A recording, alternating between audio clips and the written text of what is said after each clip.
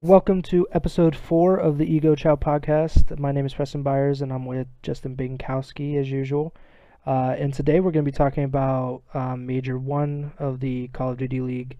And we actually have some Roster Mania news, or I guess like Benchamania news, Ultra benching methods. We have the French Phenom, Hydra, arriving in America. Some GAs, a new meta because of GAs. We're gonna try to update our power rankings. We did pre-stage 1 power rankings, so we're gonna do a post-stage 1, pre-stage 2 power rankings, and maybe do like an MVP or Rookie of the Year at the moment kind of thing. I don't think we did that before stage 1, but I kind of meant to, but we just didn't do it. You did So, Rookie of the Year, I think. okay. So how you doing, Bink? I'm doing well. How about you? Doing pretty well. I was actually pretty surprised to see we got Roster Mania on like a random Wednesday, and definitely not this team. That Yeah. so let's start off stage 1 major. This was a $500,000 tournament, and similar to COD Champs last year, double elimination. The top 6 teams, I believe, start in the winners bracket. Everybody else starts in the losers bracket. Is that correct? Doesn't seem What'd right. you say? 8? 6. 6, right? It was 6 in winner's bracket. I Yes. don't remember. Last year might have been 8 and 4, but this one was definitely 6. Yeah. So like the top 3 from the groups, from each group, started in the winners bracket, and after 5 days of tournament play, FaZe crushed the Dallas Empire in the grand finals to win the $200,000 grand prize. They smoked everybody, to be quite frank. They were 9-4 in hardpoint, 11-1 in search, and 6-3 in control. I don't know. I don't know what you want to do for this. I don't know if you want to go match by match or kind of like overarching theme of the tournament. Yeah, I don't want to go match by match because we got a lot to talk about. But we pulled up the bracket for those of you watching either live now or in video form later. Bracket will be on screen, so if you want to take a look at how the tournament broke down, you can do that. But some of the biggest takeaways, I would say, aside from what you were touching on with FaZe, was that starting out down low, the Mutineers came out and won 2 matches in the losers bracket. Started out, I believe they went up 2-0 against New York in their 3rd match and then got reverse swept. Mm-hmm. So Florida looked a little better in this tournament, kind of maybe a little bit closer to what some people were expecting from them going into the season. Obviously, they were one of the weaker teams in stage 1 group play, so that might be a sign of better things to come for them moving forward. Other than that, if we also look at the first round of the winners bracket, notably Optic swept New York. That'll be important later on. And the Gorillas swept the LA Thieves, which was arguably one of the biggest upsets, at least early in the tournament. Most people would have thought the Thieves would take that one. Yeah, I don't know if you got anything you want to chip in. I'm kind of just rambling, but those are some of the early stuff. I do think the Gorillas beating the Thieves. I think that's the biggest upset of anything in this tournament, to be honest. I mean, like, obviously we'll get the subliners and stuff like that. That's a really big upset, but I think most people thought so. Like, the Thieves were a match away from being the number 1 seed in their group, but they lost to the Empire, and Gorillas were 2-3 in groups, and they did not look particularly good in a lot of their games. But to come out and sweep them in the opening winners bracket round, I think that's a really big shocker. And I mean, let's just talk a little about Florida, because like the first 2 days, that was like really exciting from them because we got to see Awakening and Skies like be superstars, and we saw how good Skies could be last year, and we saw how good I'm echoing, I think. I don't know if it's you or me. Whoops. Either way, I think we got to see Big Wake kind of do his thing. We didn't get to see it as much last year since he didn't sub in until like the back third of the season, but they looked really, really good. Like Paris, I think is a lot better. They're definitely a lot better than I gave them credit for, but they they just looked like they just couldn't finish Florida off, and that's partially because of Skies and Big Wake. Um, what else do you want to talk about? Do you want to talk about Rocker losing?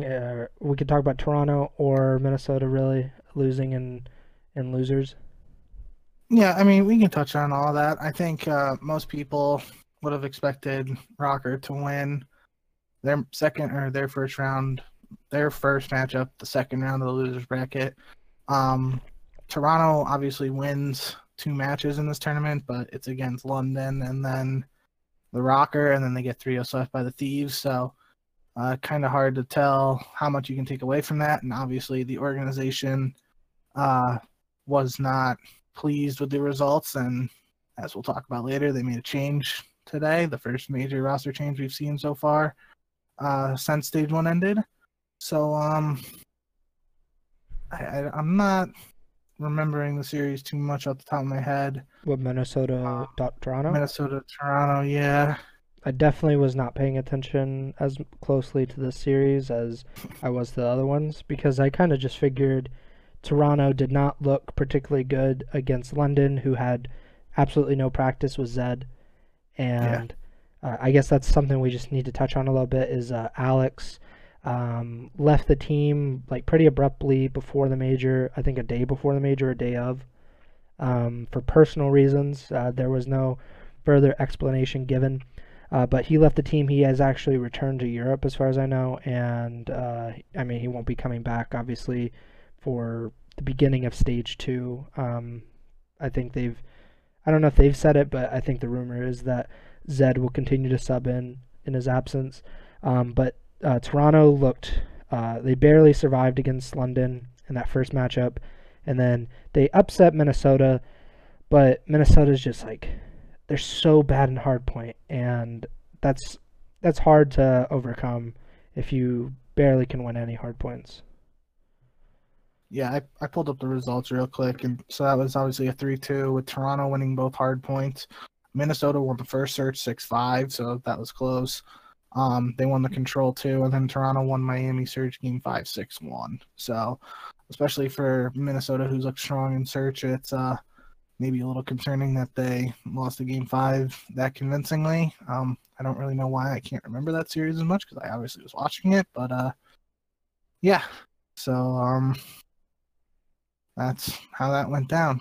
And then I guess we'll just kind of move along, and obviously Ultra got knocked out in the next round, like you said, by the Thieves, and then the Subliners reverse swept the Mutineers and knocked them out of the tournament.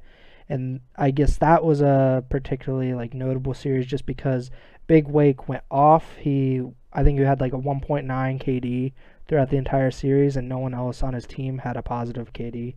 And it was kind of the same, I think, on the other side with, I want to say Diamond Con was like 1.2-ish KD, and then everybody else was kind of even. But Big Wake was not happy. I think on Twitter he said we threw, or like we were trolling because like nobody played well except him, which is I think I said in the group chat that it was very similar to like a Seattle series from last year where Octane is doing his thing and his teammates aren't really keeping up. Yeah, I think I remember Slack tweeted something out too after the series about them like just not showing up for those last 3 maps. If we look at the scores, Florida wins Garrison Hardpoint to kick it off 250-241, and then they win Checkmate Search and Destroy 6-5. So both those matches are pretty close. Mm-hmm. And Checkmate Control goes to New York 3-1, Checkmate Hardpoint 250-193 New York, and then Miami Search was 6-3 New York. So New York's win were a little bit not, I don't want to say convincing, but they were a little, they weren't as close as Florida's victories. But that I think personally that it's a bigger takeaway for Florida. Obviously, we see later in the tournament what New York goes on to do. So if Florida is playing better against a team, obviously they beat Seattle and Paris, who are considered lesser teams by many pundits. so far at least. And if they're playing New York close, who's able to perform better in this tournament, it might be a sign of them improving or maybe having a better performance in stage 2. Yeah, they definitely. I think Florida definitely proved how good they could be because in group play they were kind of trash. Like they looked very unorganized or disorganized. But in all three of their matches, they showed that they can be like a top half of the league team. Especially with the subliners, how well they did, like you said, pushing them, and they probably should have beaten them had anyone stepped up to really help Big Wake. So they did a pretty good job, but they, I think, finished in 7th or something like that, tied for 7th. So yeah, in the winners bracket, we don't really need to talk about FaZe Gorillas. It was one-sided. FaZe swept, which was just kind of how FaZe did the entire tournament. But in the big match, we had Empire versus Optic, and this was actually a really good series. I think it got over 100,000 viewers on YouTube, and people were really excited about it. And it went down to Game 5, I believe, round 11. Yep. And I think it was Hook just slipping under wing by Envoy, and he didn't know it, and he flanked, and I think he got 2 kills or 1 kill, and Empire cleaned up and won round 11 and sent Optic down to the losers bracket. And then what do you think about this series? Because it was obviously, I mean, NV versus Optic is a classic rivalry in COD. So what do you think about that? Yeah, so just looking at the stats on paper, Dallas won both hard points. You probably wouldn't expect that if you're like predicting the match ahead of time. Especially, well, let's say if you think Dallas wins both hard points, you don't think it's going to go to a Game 5 because you most likely assume Dallas wins Game 2 search. Yeah. But, honestly, I think the biggest thing for me, it's going to take away from talking about FaZe a little later, but like FaZe looked head and shoulders above Empire in both of the series that they played. And Dallas looked like a good team in all of their matches, but this was obviously their closest one. So I think this just like goes to show how far ahead FaZe is right now in comparison to the rest of the teams. If the Empire's playing, Optic close like this, but not really hanging with FaZe. Obviously, they ended up taking 2 maps in that best of 9, but still, it was an 8-2 map count in this tournament. Like, can't really say that's close. Just that difference, I think, is goes to show how dominant FaZe is at this stage. And maybe things will change in stage 2 with GAs and shift in the meta, etc. But at least talking about the stage 1 major, FaZe is far and away the best team. And it's kind of like, FaZe is 1 all the way up here, Empire's 2 a little further down, and then Chicago's 3 in my eyes. But like the difference between Dallas and Optic is not as big as the difference between Atlanta and Dallas, in my opinion. Yeah, I totally agree. I think we only got to see FaZe 2 opponents, only Gorillas and Empire, because Empire got back to the grand finals. But in both of those or all 3 of those matchups or both of those opponents, they did not seem to struggle one bit. Like Empire took 2 maps, and I believe one of them was Control, where they dominated, and Hardpoint, where they dominated. But when it came to Search, and in like this kind of grand final where you don't really have like a traditional like grand finals like format, like getting just destroyed in Search is not good. Like, nope. Like in a regular series, you can bounce back because you know that you have the Control up next, and then you'll have a hard point, and then hopefully you have an S&D map that you're comfortable on.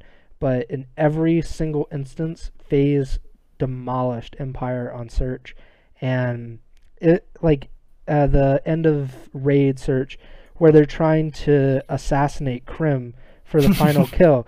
That just shows that they didn't have any issues. Like, this is the defending world champions. Crimsix is the best Call of Duty player of all time, the most winningest Call of Duty player of all time, and they're trying to assassinate him in a $500,000 tournament.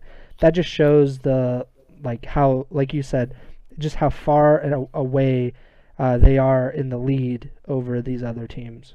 To be fair, I was definitely cheering for the assassination just because I think it's hilarious. But to be fair, they were doing that when they were up 5-2, I believe. They're up 5-2, and it was in a 4v1. So they got the first 3 kills. So, like, I don't think we see FaZe go for that if it's a 1v1 or even a 2v2 in that situation. Yeah. But just because they had the numbers advantage, it worked out. So I don't think that, like, the assassination attempt, wow, that sounds weird to say. I don't think, like, them going for the execute there is, like, a narrative example of how dominant they are, but it would have been cool to see. But yeah, I just and Simp shooting bodies. I'm glad he brought that out. That was kind of funny too. Some people might get butthurt over that, but no, not on this podcast. I love it. Like, I mean, if you get mad about it, then it's kind of like when a pitcher gets mad at like a guy late in a baseball game hitting a home run. It's like, if you didn't want him to hit a home run, don't let him do it. You know, like if you're mad at like someone shooting bodies, then shoot their body or kill them so many times that they really can't do anything. They can't taunt you. So I don't like that part of it is just like so stupid. And I'm sure that Simp did get some backlash on Twitter. Oh yeah. Because when he did it against Huntsman last year, people were like sending him death threats and everything. So I'm sure that Empire fans weren't happy, but like, who cares? Like, I just want the shit talk. I want people to shoot bodies. Like, it's so much more fun in COD when guys can like let loose and kind of show their personalities a little bit. Yep. And this is a Simp thing too. Like, Simp knows he's so good, and like when he gets on fire, I think it's more like he just gets caught up in the moment, and it's like, I'm just going to shoot like Shotzi's body, which is incredible. Yeah. So we kind of skipped ahead there to the finals, but you want to just talk about the Optic subliners? That's all. Yeah, I was just gonna say, other than talking about how successful FaZe was in this tournament, the other big theme that we haven't really hit on was subliners run through the losers bracket. They have that reverse sweep against Florida, and then they go on to beat the Gorillas, and they sweep Optic after, as we already talked about, Optic swept them in the first round in the winners bracket. And there was some drama with Diamond Con snaking on Crossroads, and there was drama between Clay pulling up the tweet about Dashy saying like he's not going to succeed without Illy, Shotzi Hook, or the Tiny Terrors. But all that aside, I think that's just a really good sign of things to come for New York. Obviously, we're going to touch on Hydra a little bit later, but I think that makes that decision, it seems like they already know what they're going to do, at least for now, but I think it makes that decision a little bit harder with New York getting a third place finish in the first major. Yeah, they looked, so they kind of just looked off against Optic in the winners bracket, and then it was the complete opposite in the losers bracket. Maybe it was because they got some momentum. They had already beaten Florida and LAG heading into that, but against Optic, we should mention that they kind of did unorthodox veto picks, so they went with maps that neither them or Optic had really played. I believe Checkmate Control, Optic had played a few times and had won everything, but I don't know what the exact maps. I know they played Garrison S&D, which Optic I don't think had ever played before this season, or if they did, they played LA Thieves like an hour before or something. And then the Hardpoint, the same thing. It was Optic had either played it once or had never played it. So like New York, maybe they kind of knew this. Like maybe they knew, like, we've been working on these maps, we've just never got to really show them off in a match, and this is the perfect time. Optic, we know what they like to do. Obviously, those veto picks of the last series where they got swept, not a good idea. Probably don't go back to those. So like, let's go with a little bit different map set, and they absolutely smoked them. That Garrison S&D, I don't. I mean, I obviously don't play, but people were saying that this is a very hard map for offenses for Search, and they schooled Optic over and over again. I think they won 3 offensive rounds out of 7 rounds. That's incredible. And Diamond Con nearly had an ace in 1 round just by defending 1 bomb site, where Optic was just like, yeah, like, let's just fly out A, guys, and I'm sure this will be fine. And they all died. So New York just looked more prepared, and I'm sure Optic won't let that happen next time. Like, they'll definitely be working on these maps, especially when they know they have to play New York. Yep, I think that was a good point. Obviously, we'll find out the groups later this week. I think Crone tweeted that the group show is on Friday or something along that lines, but okay. You would assume, just based on the standings from the major, that New York and Optic won't be in the same group. Yeah, you would assume that. But you never know how it's going to shake out. But that was still interesting, just considering the Optic swept New York, to see the absolute reverse happen, and their rematch in the loser bracket was very surprising. Yep, and I think like, let's just touch on this Empire Subliners match, because this is a rematch of a very good meeting in group stage where Empire reverse swept Subliners, and this time they swept them.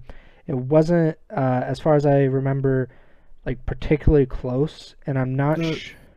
What were you saying? Just the scores, suggest it was close. It was 250, 213 Hardpoint, 265 Search, and 3-2 Dallas. Okay, I don't was there remember a crazy a lot. control round in that one? I don't really remember either. It was checkmate control, so I don't really remember. I think I was like having a smoke break or something after. A smoke break? No, I was.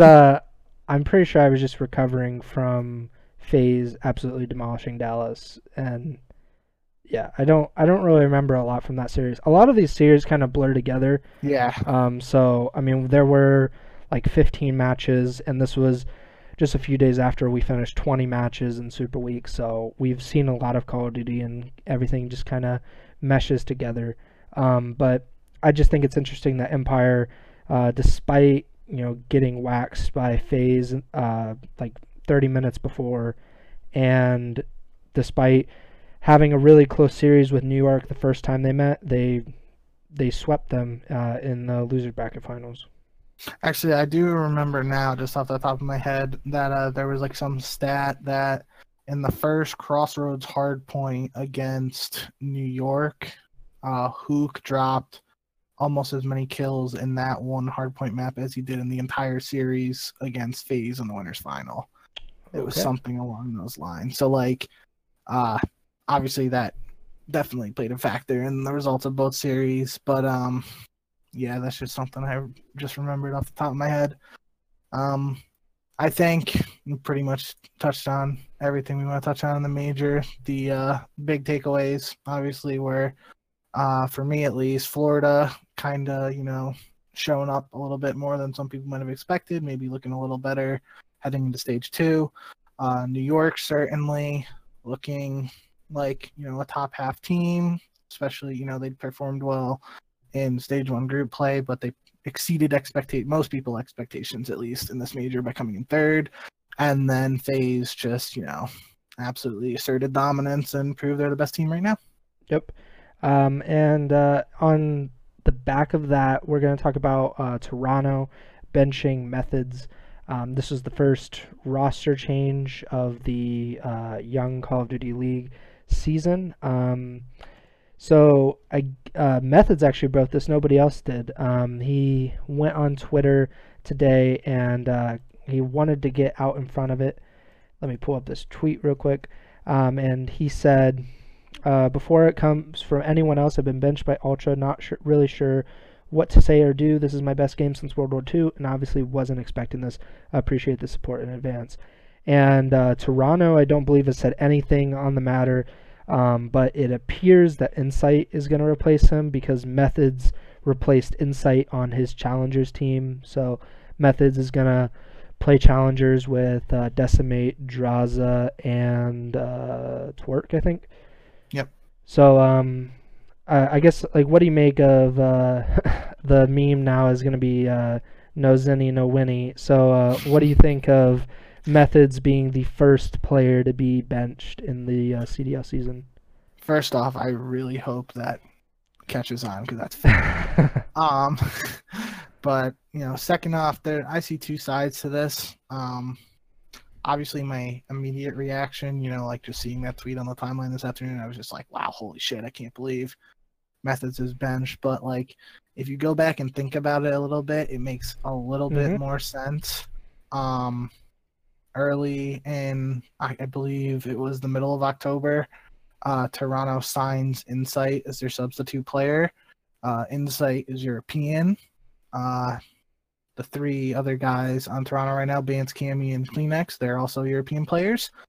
Insight has chemistry playing with Kleenex on that Singularity team in Black Ops 4. And the head coach of Toronto, Marky B, I think they also have an assistant coach who's European. I could be wrong on that, but I know obviously Marky B is European. So when Insight was picked up, I obviously don't know much about him, but I've heard that he's a pretty solid main AR. So Zenny's a main AR. Insight, apparently is a main AR. So that when you see them sign Insight as a substitute, that kind of, sparks a bulb, and it's like, hold up, maybe they're looking to make a move here. And I hadn't really thought about it to any extent because I thought Methods was playing pretty well, at least, Florida might have struggled in the group play of stage 1, but I definitely didn't think they would be one of the teams to make a change. Most certainly, I didn't think they would be the first team to make a change after stage 1. So, yeah, I guess, the writing might have been on the wall if you, think about it a little bit, but definitely was a surprise to me. Yeah, so just as a little bit of background, like you said, Bance is English, Cammy is Scottish, Kleenex is Danish, and Insight is English as well. And then obviously you have Marky B, Scottish, and Flux, their analyst, he is English. So they have a very, very heavily European team. They're actually the most European team in the entire league because I think Parasite. Yeah. London would be there too because they have a bunch of coaches, so they would technically be slightly ahead of current Toronto if Zero wasn't dealing with the visa issues. Yeah. But, so they had that. But I don't know if this was like a plot. Like some people have been suggesting that they've been like eyeing it, like, okay, like when can we get rid of like someone to bring up Insight? And like this is like a good time, I think, to bring up Insight if there was ever a good time, because his team, he was teaming with Decimate, Draws, and Twerk in Challengers. They won the last week's Cup, and then they won the first Open of the North American Challengers Series. So I don't know, like obviously something did not click fully in stage 1 for Toronto because I predicted them to be Optic, and I thought they would be in a top like 4 or 5 kind of situation, and I believe they finished top 8. And to get to top 8, they had to win 2 matches. So obviously something was not right in there. I also want to say that we shouldn't be as surprised that Toronto is the team that made this move because if we remember in the first season of CDL, they were one of the only teams to field all 10 players, or to have all 10 players, and they were kind of more like traditional sports-minded where it's like, okay, like where can we sub in a player or something. Like I think Marky B and that Toronto front office has a very different way of thinking about like how to like manage a roster than a lot of like traditional COD people do. But the only thing, don't want to cut you off, but the only thing I'll say to that is that Methods was that constant, all throughout last year. They had Brack, obviously, which there was issues there with him and payment or whatever was going on with, I don't remember those off the top of my head, but it was something going on with that. But basically in my head you have Methods as the main AR on that Toronto lineup last year, and Brack is the substitute main AR. So they never felt the need last year to bring Brack in for Methods, but now they have decided to go with Insight instead of Methods. I don't want to say like it's some big conspiracy theory or anything like that, but it just some people were saying like, oh, he didn't even have a shot. It's like, I mean, that's not true, because if they finished like third or fourth in this stage, I don't think that he would have gotten benched. Yeah, but yeah, that's a good point. That's something I probably should have thought about that I didn't. But you know, he's benched for now. He's gonna play in challengers, so maybe, you know, with Toronto's experimentation that we saw last year, there's a chance he'll be back in the Toronto's lineup at some point. Who knows? Or maybe Insight's just absolutely gross and Toronto wins champs. I also think that Toronto is not afraid to make a unpopular decision, because they, I mean, I don't know when this was, but they definitely benched Classic last season for like a week or something of practice, because he decided to go home to New York, and they require all their players to play in Toronto. So, I mean, that was a very unpopular decision. I think Classic made his way back into the lineup. He didn't miss anything really except practice, but just the fact that they were willing to do it and like stand by that decision, I think says a lot about how Toronto is run. Yep, that's a good point. So, technical difficulties. I don't know what actually happened. My girlfriend is watching Netflix in our bedroom, and she had no issue, and it was just my computer. OBS said that it couldn't connect. Discord said it couldn't connect. Twitter just kept loading and loading, and it never loaded. So not sure what happened there, but sorry for that. We were talking about Hydra. Hydra coming to America, and he is now on, well, according to Crone, that's where I was trying to pull up Crone's tweet. So our boy Crone, I don't know what the exact tweet is because my notes aren't working anymore, but essentially he said that Hydra is going to be replacing Geofrosty. Is that how you say Glowfrosty. it? Glowfrosty. I can never tell if it's an I or an L. He replaced Glowfrosty on the Subliners Academy team, and so Glowfrosty is, I believe, going to Wester. Yeah. Yep. So there's been a lot of challengers, roster mania, because of like what's happening with NYSL, who won the Elite in Stage 1, and Wester, who formerly were the best team, and now you have Insight leaving challengers, presumably to join the Ultra, and Methods coming down to replace him. So what do you think of Hydra coming to America and starting off in the challengers? Yeah, so I think most importantly, we were talking either last episode or the episode before that about Hydra's impact because it was around that time that Crone was talking about him potentially, you know, figuring out that visa situation, and we were like, okay, who do we think Hydra replace on the subliners? I think it was after only the first week of they lost one match because they had only played one match. Yeah, and I was like, oh, maybe Mac, because Mac hadn't played so well in that match, and like, you know, Asim on paper, well, there was like that their roles might match up the best, and you know, there was a bunch of question marks. But again, we had such a small sample size; it was tough to tell. And now it looks like, you know, Hydra's here, but he's not going to be in the big leagues right off the bat. Some people might have expected that, but you know, especially after New York comes in third place in the major, they're, at least for now, it seems like they're going to stick with their current four-man team of Clay, Mac, Diamond Con, and ASIM. So it might not be what some people expected, but I think this is good for Hydra. It'll give him a chance to, you know, get acclimated to playing in the NA scene, which I believe he was playing a little bit in EU Challengers, at least. He might have been playing with Whalers. I remember him.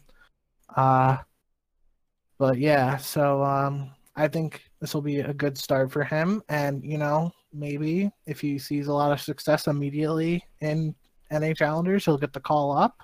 But I don't think New York is in any hurry to make a change right now. No, we were actually when we were talking about it originally. It was after New York had lost to LA Thieves. That was their only match, and we were saying like, well, what if they rebound and they get like top four? Well, they got third, so and I think we both agreed like if you get there, you can't just like break up the team to bring in Hydra and like bench someone, especially with the amount of practice, like the relatively little practice they have with this four, to just kind of get rid of Asim or Mac, and which we kind of agreed that they weren't going to bench Diamond, Khan, or Clay. Definitely not Clay for Hydra. So yeah, I think it's good, like you said, that he spend some time in challengers and essentially wait until the subliners sink, basically. Like if they finish like 6th in this stage, yeah, he's probably gonna make an appearance. But it feels like unless like I feel like the best possible like situation for him would be that they don't completely tank and finish like 11th or something in this stage, but finish like 5th or 6th and decide to make a change right after stage 2, where he'll have like a week and a half of practice where it's just him playing with them. Because if they try to incorporate him at any time during the stage, it's kind of like, okay, like what are you guys doing? Like you're pretty much just chalking the rest of the stage. Yeah, I think the 6th might be a little too it might be too good of a placement for them to make a change. Obviously it wouldn't if they come in 6th in stage 2. It's obviously worse than their 3rd place placing, but I don't think that's like a stop everything, let's make a change right away. I think most people, if we look at the bracket, New York loses their first match to Chicago. I mean, yeah, I think most people had them in that top 6 range. Like if they didn't upset, or if they didn't beat the Gorillas in that match, they would have got top 6. So there's a long way of me saying I don't think if they get top 6 in stage 2, they're gonna just immediately throw Hydra in. They very well could, but I think maybe if they get top 8 or worse than top 6, I think top 6 is that threshold where if they're way below it, they might make a change. If their top 6 are better, they might not. Yeah, I believe it would probably come down to just how they got top 6. If they collapse, like they look really good, and then they just pretty much collapse in maybe the major or something, then you could see it. To go back to, like you said, Hydra was actually playing with Whalers for most of this season in challengers in the European challenger scene. Actually, he started with Weeman, Nolson, and Joe, and then Team Sween. Hell yeah. He actually played as Team Sween for the 3rd European Cup. No way. And then awesome.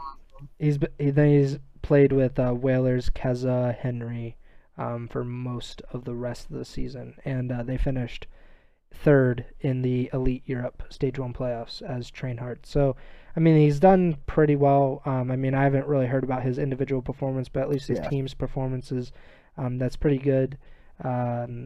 So, I mean, I'm interested to see. Like, there's been so much hype about him, and the fact that we didn't actually get to see him in a real competitive setting because of these visa issues, it just makes it a little more intriguing now that he's come in with New York at a pretty good spot. Yep, I think that's the biggest takeaway is most people, or not most people, but many people might have expected him to come to America and immediately be slotted into the starting lineup at the CDL level. That's not happening, but now people get to see him perform in North America, and I for one haven't seen a lot of him playing, and I'm excited to get to see him do that moving forward. Let's move on to our next topic, which are GAs. So I don't know what the entire list of GAs, because it kind of seems like they're testing stuff, or like I don't know if they've actually set like if they're 100% set on some of these, but I believe that XM4s have been GA'd by the pros. So it's now like what a Krig AK meta. Yeah, so I don't think Crone has updated his roster or not roster meaning ours gentleman's agreement article yet, but it definitely seems like they're testing stuff out right now, and it almost seems like 100% certainty that the M4 will not be involved in stage 2 unless there's some like weapon balancing changes. Um, there's been some rumblings about the QBZ, which is another assault rifle in Cold War. I believe some of the pro teams, I saw Clayster in particular, was trying it out yesterday in scrims, but I also saw that the European amateurs are already trying to GA the QBZ, so that's also to be determined at this point.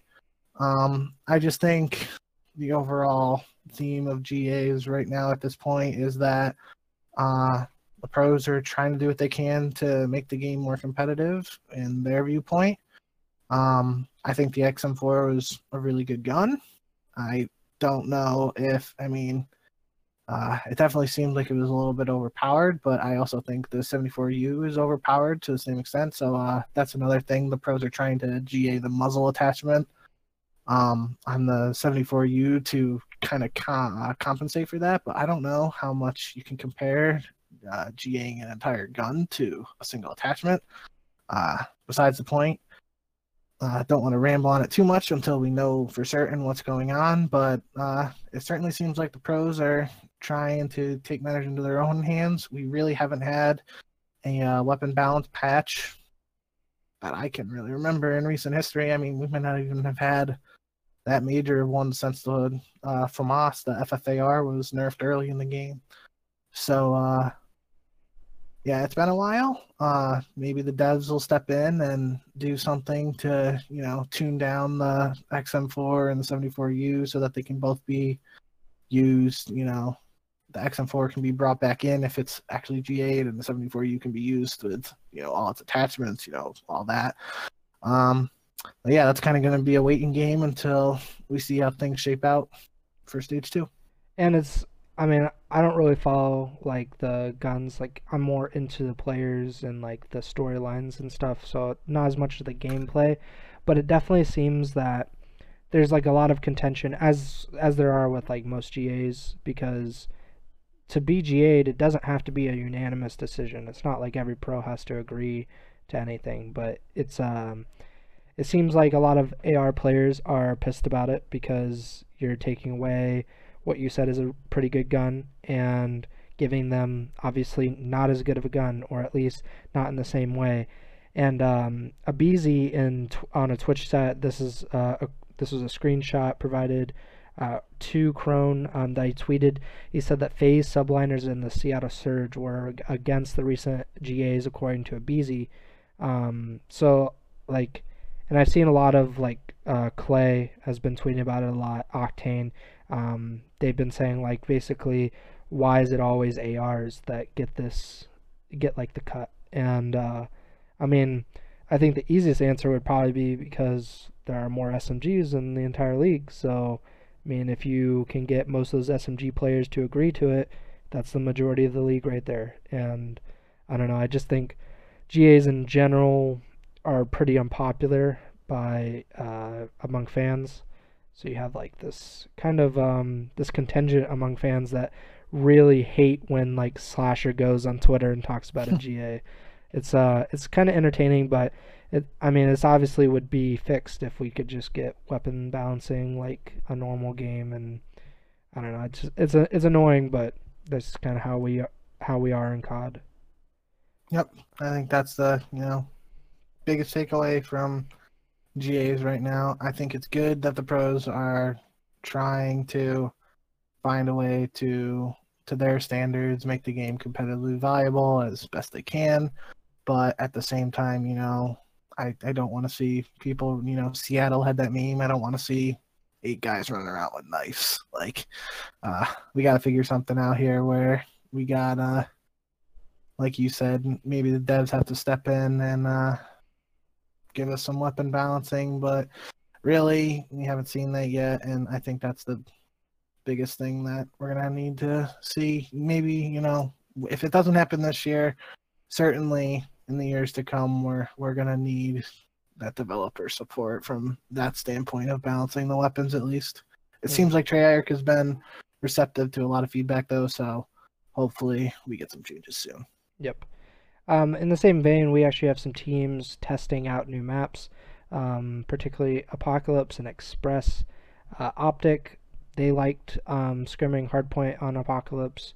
I believe BBG, which is GodRx's challenger team, they tweeted that they were enjoying Apocalypse as well. I know you said you hadn't played Apocalypse, but Yep.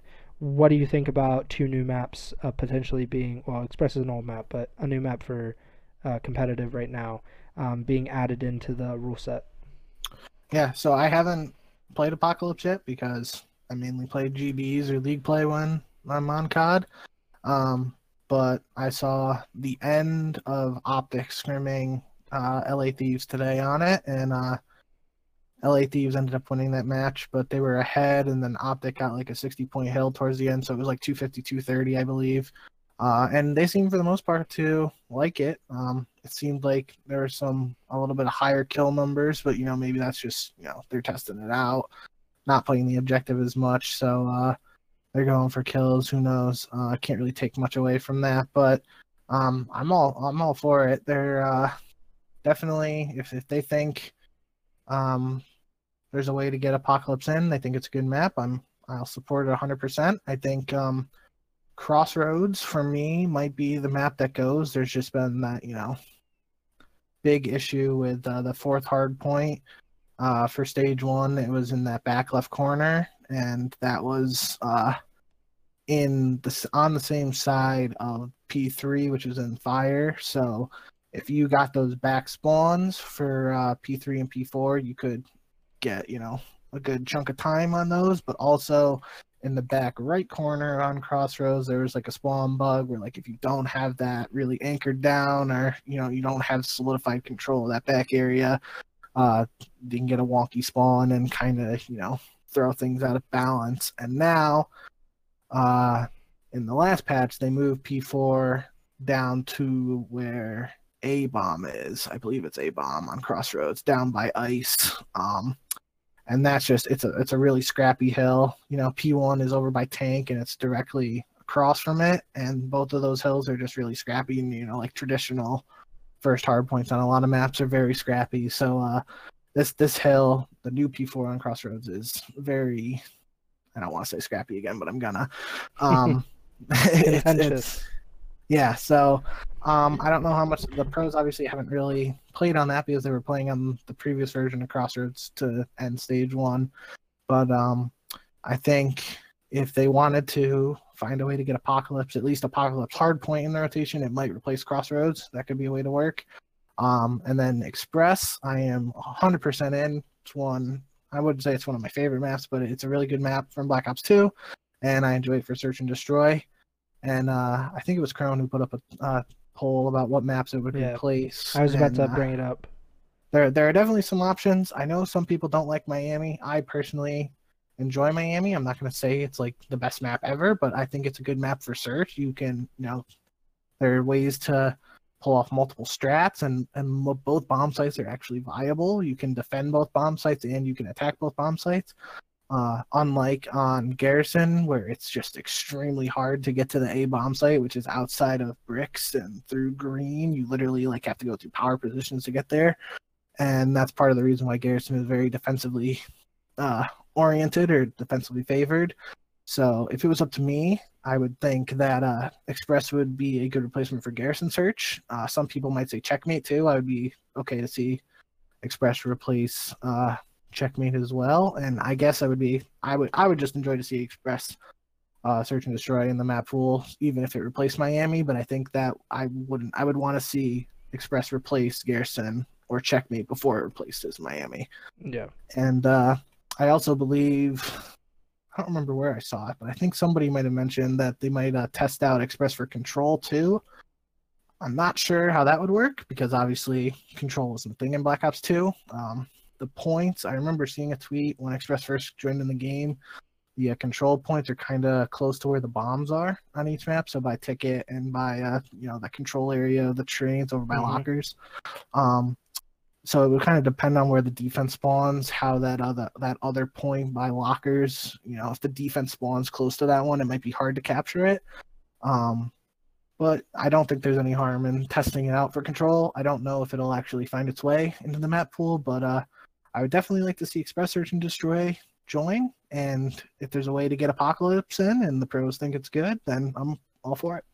Yeah, so the poll you're referencing, Chrome put it up earlier today. It already has 29,000 votes, and the overwhelming majority say they want Miami removed.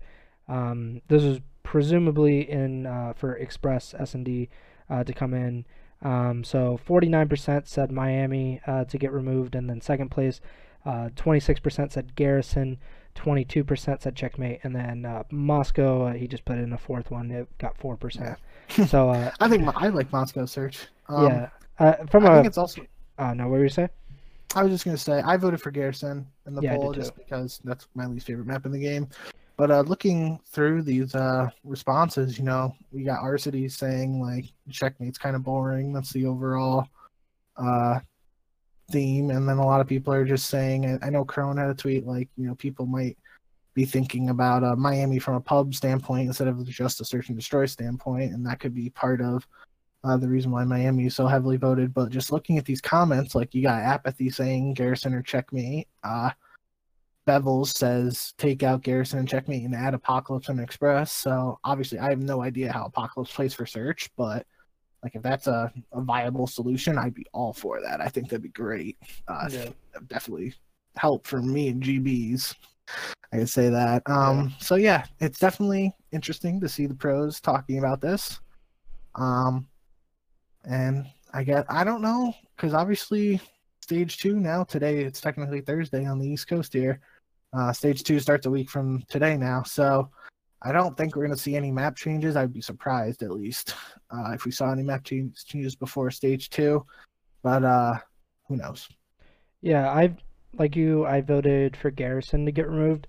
I mostly did that because we see it so little. Like, I would just like another map that might get picked, because not a lot of teams are they're just like insta vetoing Garrison S&D. So like bring another map, maybe somebody will play it and we can have like more variety in a series. I also Carson from COD League Stats, he has some like very interesting stats about like attacks for S&D, and he tweeted that he would like Checkmate removed because it has the lowest offensive S&D round win percentage of any of the maps. It has a 36.57% win percentage. So, I mean, like, you obviously want it to kind of be as close to 50% as possible, but, like, that's obviously not going to happen for a lot of maps. Like, Miami is in fourth with 40.85, Garrison 41.51, Moscow 51.61, and Raid 54.29. So, like, you want it to be as contentious as possible for offensive and defensive round wins. I mean, I don't really have a problem as a viewer with Checkmate S&D. I mean, we saw a lot of really good Checkmate S&Ds in the major and stage 1. Like the Optic Empire search comes to mind immediately. But yeah, I mean, like I don't really like Miami because it's a little bit boring. Just like because you have like such long range gun battles, it's a little boring at times. But I'd prefer Garrison to get kicked out. Yeah, I think, our friend Tremor is a big proponent of the, he doesn't like Checkmate at all. He really hates Checkmate. And I think, the biggest problem with Checkmate, not to get too deep into it, is just it's all about plane. Like, that bomb's being in there, you got to get plane control. And the other bomb site is off to the other side in an alley. And it's like, you can dedicate one person to watching it, and they can kind of, if they just are throwing shoulders, like it's really hard to get control. That's like even if you flood it, then the people in plane are just immediately going to look down. So it's a little tough, but I definitely personally like Checkmate more than Garrison, but kind of like Bevel said, if Apocalypse and Express can replace those two maps, I think that'd be great. Do I think it's going to happen? Maybe not, but it's definitely an interesting topic. Yeah, and just to go off of what you were saying, um, like I said, Carson he does a lot of stats, and it's more than just like KD, but like a team. This is over 300, or no, excuse me. This is just Checkmate S&D, and I'm not going to include preseason. So this is just the regular season. 36.57% offensive win percentage. That's atrocious on Checkmate. Wow. And if it's ridiculous how little any team goes A. So a slow A push happens 0.746% of the time. A fast A happens 2.24%. So literally you have a 3% chance that a team goes A on this map. Like that dedicates themselves to A. That's obviously ridiculous. I mean, I don't know what the solution is. Maybe bringing the bomb site back, like to like the other side of Crate or something. I don't know what it is. I don't think there's a fix to that extent. I think the only fix is if we think there's a better map, we just get rid of Checkmate. Yeah, so maybe that'll happen. We'll see what happens. I don't really believe that they're gonna pull off like a map or two and put new maps in a week ahead of stage 2. But maybe by stage 3 we'll get new maps in. It'll be interesting. Hopefully by stage 3, standoff is in the game. It's not confirmed. Haven't really heard about it. That's beyond just like fan hopes. But if we got standoff in, that'd be really cool. Especially if Express gets added with standoff, and we have like a best of 5 where the first 3 maps are raid, Express, and standoff, or even standoff, Express, raid. Feel like Black Ops 2 again. Yep. And I would love that. All right, so let's we have 2 more topics. We're gonna go MVP and Rookie of the Year at the moment. Who do you got for your MVP right now? Man, if the season ended today, I guess, which, I mean, coronavirus nearly ended the season like at this time last season, so it could happen. I really think it's hard to say, go against anybody on FaZe, because obviously they just won the major. Yep. And Simp won player of stage 1, so if I had to pick an MVP, probably would have to go with Simp right now. But assuming you're going to pick someone on Atlanta FaZe, I am going to say Hook, just because he's been gross and really good. So I'll go with Hook to be different. Yeah, I mean, I would probably pick Simp, but I hate that MVP awards are just like who's the best player on the winning team, because that's not like, I mean, personally, that's just not how I think about things. Like I thought that, like, a lot of, like, when I put my top 5 together for last season, I mean, I put players all over from like Skies, Octane, Simp, Celium. So like I didn't just pick like who's gonna win this entire like champs. Like I just picked random players that I thought were good. But yeah, I would say Simp if you're gonna say FaZe. I think Hook has been incredible. He's been like a breakout star. Like, we saw Shotzi win MVP last year. It's very possible we see Hook win MVP this year, especially if he keeps this kind of play up and Empire can get over that hurdle with FaZe. Also, Awakening, I said this, I tweeted about this. I said if Florida can get their shit together, then Awakening should be an MVP candidate at the end of the year, because he is that good and he's played that well. I think, if he keeps playing the way he's playing, even if Florida struggles, he's still an MVP candidate. Yeah. But kind of like how you were touching on it, the way MVPs are done in traditional sports and, just overall, if Florida continues to struggle, he's not going to be a serious contender for it. He will be a candidate probably at the end of the year, but he likely wouldn't win it just because if Florida is struggling, his stats wouldn't mean as much to someone like Simp, where, he's putting up numbers and his team are winning the events. Yeah. And who do you got for Rookie of the Year right now? You go first. I'll say Diamondcon. I mean, I probably think Fire has a case right now. I don't think Neptune really does, and that's surprising. after stage one. But I would say Diamond Con, they looked really, really good as a team. And in that Optic series, I know people are saying like House of Slytherin and everything, which are it's just that's hysterical. But I mean, uh, I still think he's a welcome surprise. I had no idea about this guy before like NYSL picked him up. So I mean, for him to be this good and on a top three team at the moment, it's incredible. Yeah, I think Diamond Con's the easy answer right now, just because, kind of how we're talking about MVP. Diamond Con is right now the best rookie on, or he's the best rookie on a good team, or Yeah. one of the top teams. So, yeah, I think he would be the easy answer. Obviously, for the most part, he's been running that XM4. Sometimes he's had a sub in his hand in search. I've seen just off the top of my head. I remember couple instances where he has sub, but he's mainly been a AR player. So it'll be interesting to see how he performs if the XM4 is definitively GA'd.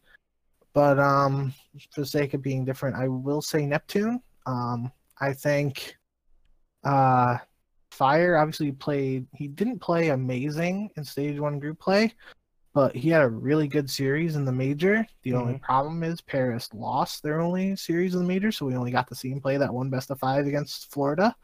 So from that standpoint, I would put Neptune above Fire just in that. I mean, we've seen Neptune more at this point, and I think Neptune's really good.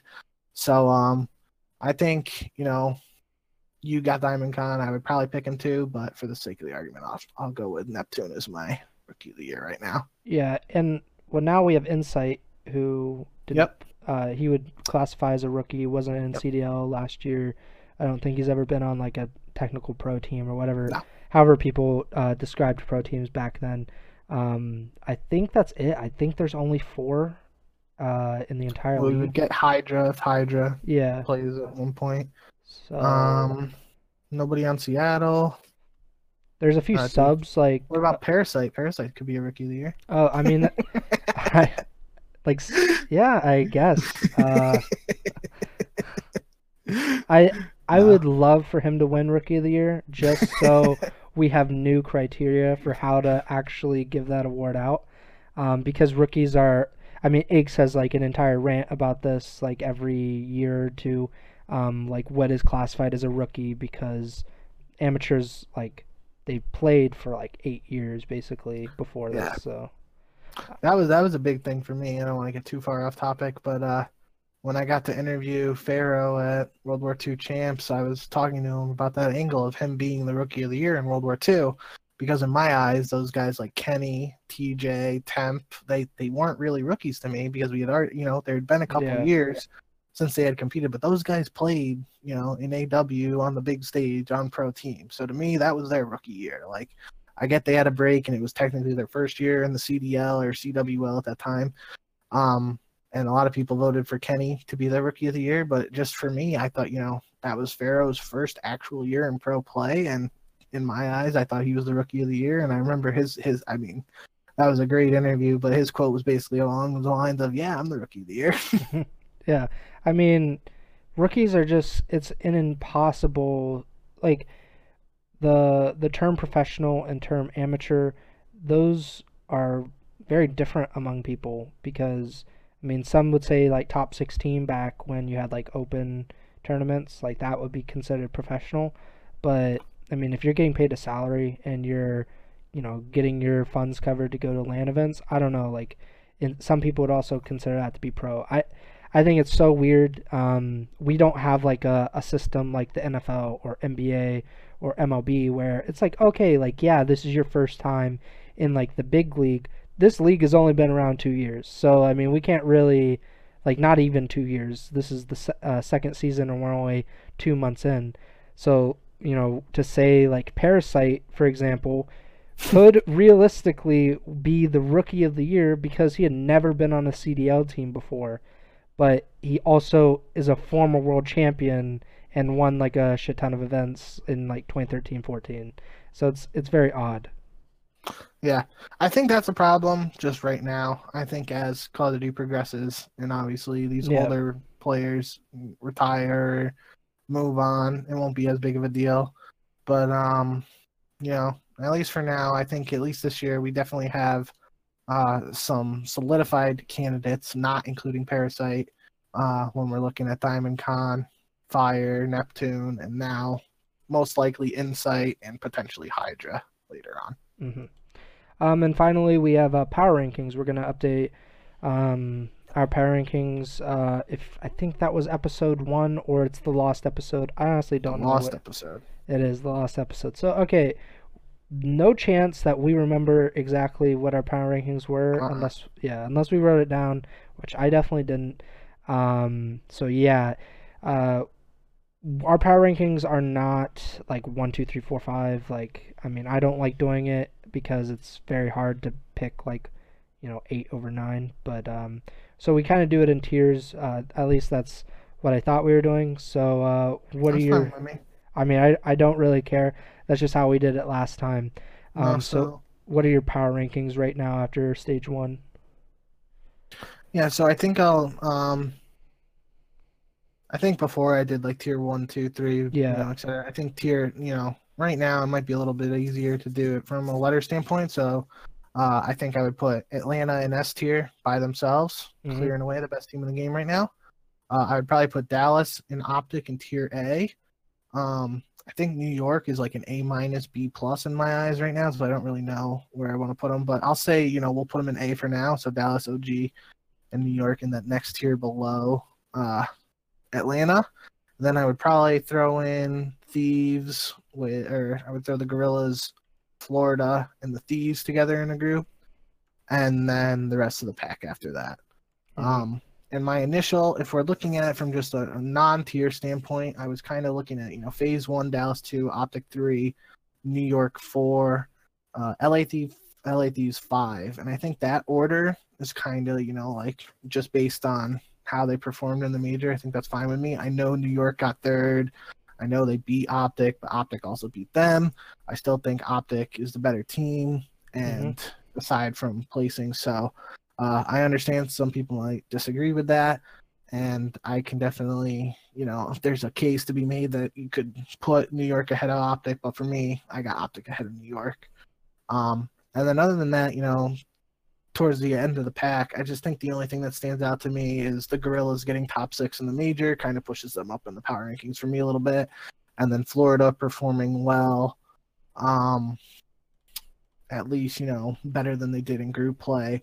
That kind of moves them up, but definitely in our preseason power rankings, we had them higher, and then they would have probably moved down a lot after group play, and now they've just moved up a little bit. So yeah. Yeah, so I think Atlanta is like 1, like if I had to put numbers on it.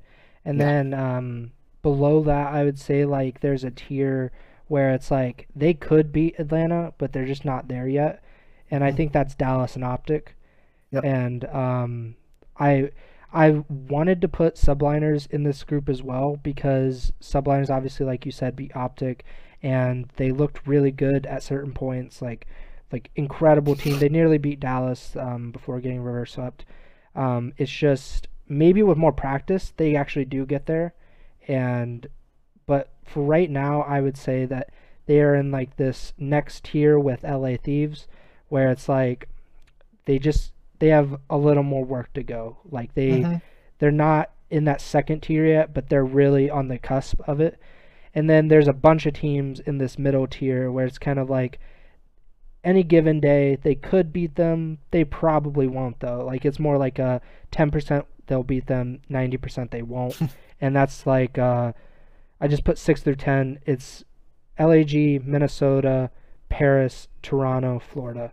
And Florida could bump up to that next tier very easily, in my opinion. They nearly beat Subliners.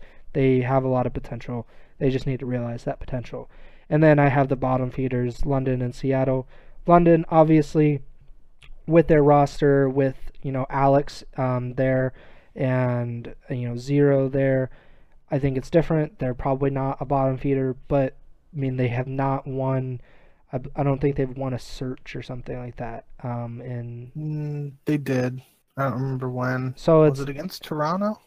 I have the stats in my Google Drive. I just don't want to bring them up right now because I know I'll just Yeah. like lag my computer. But Yeah, they won Garrison search against Toronto in this major, so I think that was their first and only search win of the season so far. But yeah, yeah, regardless, that they are undisputably the worst team, regardless of circumstances. yeah, Like you said, it might be a little different with Alex and Zero in the lineup, but yeah. there's nothing we can do. There's nothing they can do about that right now. So at this point, they are just the worst team right now in the league. Yeah, and I put them with Seattle because Seattle has no excuses. Like they don't have the excuses that London does, and yet they're still bad, and they were bad last year.